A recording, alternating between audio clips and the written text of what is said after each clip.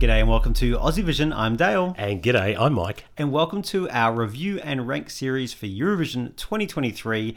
And it's all about the non-European nation of Israel. I have to say, they're an incredibly, almost like consistent Eurovision nation. I always look forward to see what Israel are dishing up every year. Yeah, for sure. They've been a real big hitter in recent years. I mean, they had 6 grand final appearances in a row, including their win in 2018. But they had their first NQ for the first time since 2014 last year when Michael Ben David sadly missed out on making the grand final. They've been averaging a top 10 twice a decade, which actually doesn't sound that great. They've just been consistently very good without always smashing it, but when they do it very, very well. I think they've been recently known for their kind of upbeat pop bangers with a kind of distinct sound from their region. And sometimes that really pays off, and sometimes it doesn't always completely connect. So who do they have for us this year, Dale? Well, they have Noah Carell with Unicorn. It's gonna be phenomenal, phenomenal, phenomenal, feminine, phenomenal. I'm gonna stand it like a unicorn, out here on my own. I got the power of a unicorn. Don't you ever learn that I wanna burn. Well, Noah Carell is a 21-year-old singer, actress, dancer and television host. She released her debut single back in 2015 as a 14-year-old. Oh, wow. She wasn't mucking around.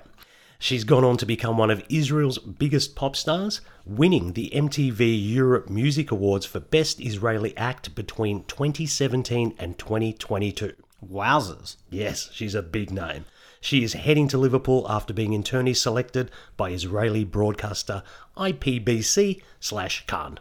Well, there you go. She's certainly a big star and one of the very first name that was announced for Eurovision. It was even a surprise to her, apparently. It was, yeah. There were some contractual negotiations after it was announced without her knowledge. If you ask me, announce now, worry later. Exactly. I love the approach. Oh, well, she's here now, isn't she? So what are the pros in your mind on this one, Dale? Well, I want to start actually with her. We just spoke about her, but I think it's one of the biggest pros for this.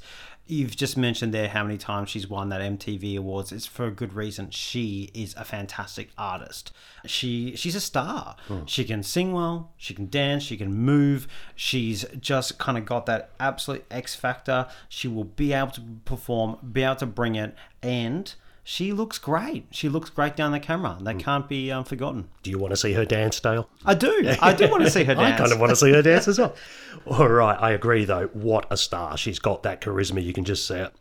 This song has moments, Dale. There are moments all over the place. Not only do they give Noah a chance to really shine, but they also have a chance for great staging and some really interesting sort of progression throughout the performance. Yeah, there's certainly different hooks at different stages, and I'm not sure if it's always the song, but it's like, you know, you've got the feminine, whatever that is, the wanna see me dance, the kind of part in Hebrew, at the end, the unicorn. Like, there's parts throughout the whole thing that you can just attach to, and at the end of the song, you sing one of those bits. But I don't know what's going to work for anything on the night, but something will grab somebody at the end of that song that they'll remember. They have cast the net out fairly wide, haven't they? There's a lot of hooks. There is a lot of hooks. All right, I'm also going to say here, this does sound like a song that is written for a live performance. So I expect Unicorn to really find another gear when Noah hits the stage in Liverpool. And yeah, I'm really, really looking forward to it. High hopes. Yeah, and the music and the production's fantastic. Like, it sounds really good. They love the use of kind of the orchestra and the strings throughout. I love there's some fantastic builds that are just beautiful. They're really done well. And the little bangery bits are fantastic. Like, the overall production, it sounds expensive. I'll agree. Now, the dance break at the end can be polarizing, but I think it gives the song a chance to finish with a real flourish. I expect a lot of pyro and camera cuts in that last sequence. Think sort of Matahari, Effendi, but just bigger and better, I think. So that will give it a high impact finish, which should stay in the voters' minds. All right, some big positives there. Let's look at some of the potential drawbacks of the song. My first question, Is this brilliant or an absolute mess? It's basically one of the two, and probably both at the same time. It sounds like there's 3 good songs in there that have just all been mashed together, and I'm just not sure the kind of Frankenstein song that we have is great or not. And I think it's just a bit messy and complicated, and it could just be a bit too discombobulating for the average viewer. I'm going to have to agree. For me, there are 3 separate songs here. I'm not sure that gives the impression of the composition itself being cohesive. So I expect this to be in the grand final. I'm going to be very blunt about that. But if I was a juror, would I really be running for this as a composition? It may well and truly make up ground with the performance, but purely on composition, I'm not sure this is the strongest.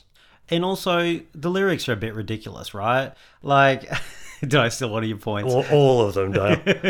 This is about going first on the drawbacks, right? But look, what the hell is the power of a unicorn? Like, and she sings it so earnestly and like with such belief. What a load of rubbish. Like, this could only exist in Eurovision. And to be honest, it should only really exist in the world of the Eurovision movie. That's how silly it sounds. And it's not just that. It's all the other lyrics as well. Yeah, well, unicorns are mythical, right? So they don't exist. So if she stood there like a unicorn, is she even stood there, Dale? There's a complete paradox going on here, and it just can't get my head around it. But yes, the next point I had was lyrically cringy AF. At times, it's just downright baffling. They've also tried to do that wordplay with the femininal and things like that, and it just doesn't work. So she's going to have to carry this, and we'll all just pretend we can't hear what she's singing. Oh, I think the feminine kind of works. I kind of like it. God. But I think it is still cringy. Like, you want to see me dance. I mean, even that's a bit cringy. Even though I kind of like it as well. Look, I think on top of this as well, every year, any song that sounds similar to the year before will be judged. So slow-mo comparisons will be made. Not because the song sounds the same, but because it's going to rely on a big dance break. Average people just go, rock, oh, not rock again. And, oh, everything sounds like Fuego, when we know there were differences of these songs. But the average viewer generally does punish songs that they feel is a kind of copy in some kind of ways. And I think relying on a dance break like this, no one's really done that for a long time other than Chanel. So I think to go that this dance break, not singing along with the song. So I think this part is an interesting choice.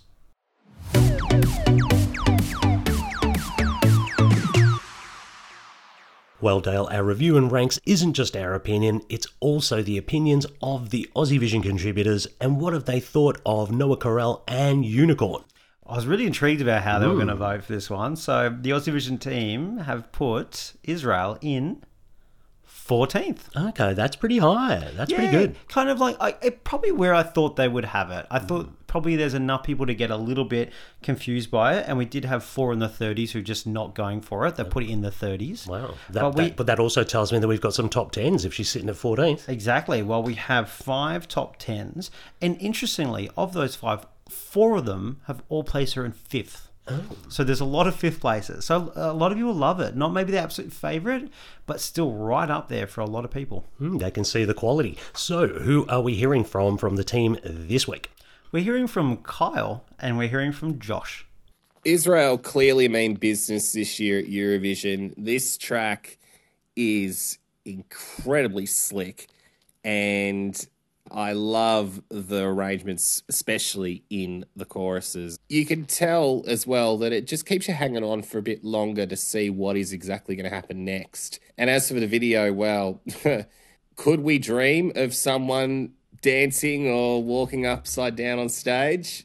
If anyone's going to do it, I guess it would be Noah Carell. I think most people probably saw this year's battle to be the Queen of Eurovision between Loreen and Alessandra. Well, I reckon Noah's got a chance as well. She's put herself right into the mix with this package. I'd say it's on track for a top 10 finish. And if it strikes a chord with the viewers, who knows how high it could go. She might not be a unicorn. She might be a dark horse to win the whole thing.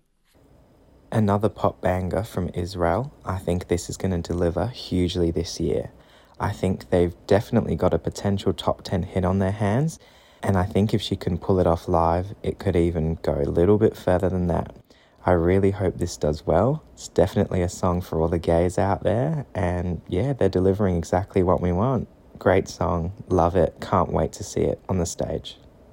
Well, interesting that Kyle kind of saw what we saw as messiness in some ways. Is like, what's next? What's next? They're bringing something different all the time.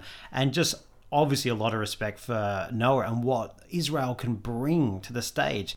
And I have to say, I did love the segue from Unicorn to Dark Horse to win, though, as in terms of a language thing, but in terms of actually happening, I don't believe so. Yeah, it was interesting. I thought both the lads brought up that basically they thinking top 10 is almost like the floor. It's just how high it can go from there.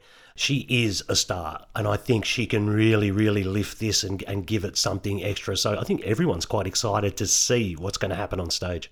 All right, let's go into our wrap and rank, Michael. I kind of didn't want to like this, but I just couldn't help myself.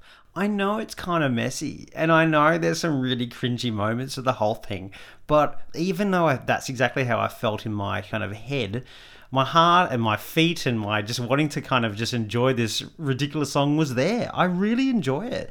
I find it addictive. I love the silly hooks because there's a quality behind it at the same time. It's not anywhere near a novelty, but it has those little novelty factors of those little silly hooks. But she's going to deliver something. She is great. And it's a song that I don't feel guilty about really loving. So this has made my top 10 just in 10th place. Oh, good stuff. That's an excellent finish, though. I wouldn't have thought you having this one in the 10. I want to see her dance. Yeah, apparently. I think we're all going to see her dance. All right, let's get on to my wrap and rank on this one. A lot of hype surrounding the announcement of Noah heading to Eurovision, and I can see why. It's great to see a country send one of truly their biggest stars, so hats off to Israel for that. The entry itself is interesting. I'm not entirely sure everything lands in a studio sense, but I prefer that risks be taken than playing it safe. I'm really excited to see this live on stage. I think it's going to be spectacular. The song has definitely been a grower for me throughout the season. I've ranked Unicorn in 12th. Oh, wow. So we're all fairly around the same area here. You, me, the team. We're this is good. Oh my God, 10, 12, 14. So interesting. And the boys basically on that were like, we see it as a top 10. So we see the potential. I guess, as they say, that staging could take it to another level. I'd almost say it's a bit sneaky. It's almost going under the radar at this stage. It's not being talked about. And I think was Kyle that brought up, the other pop queens we have in this whole lineup. And maybe they've got a bit of a blind spot on this one. There could definitely be. I think it's because of the unusual nature of the song. And it could be one of those ones where they go way too big and we watch it like in a rehearsal or something and go, what a mess. She's just writhing around sort of thing badly. Yeah, exactly. So I can't imagine it. I don't think so. I do think it will do a lot better than a lot of fans think, actually. And I think the casual viewers will particularly like this. Yeah, really looking forward to this one. All right. Well, thanks so much for joining us. And we will see you next time. Take care. We'll see you soon. See ya.